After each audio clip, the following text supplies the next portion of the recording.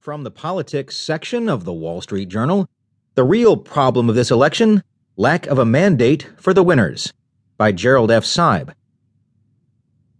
Here's a small fact from the presidential campaign front.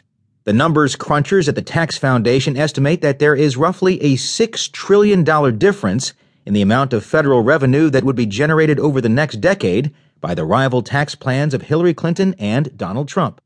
That's trillion.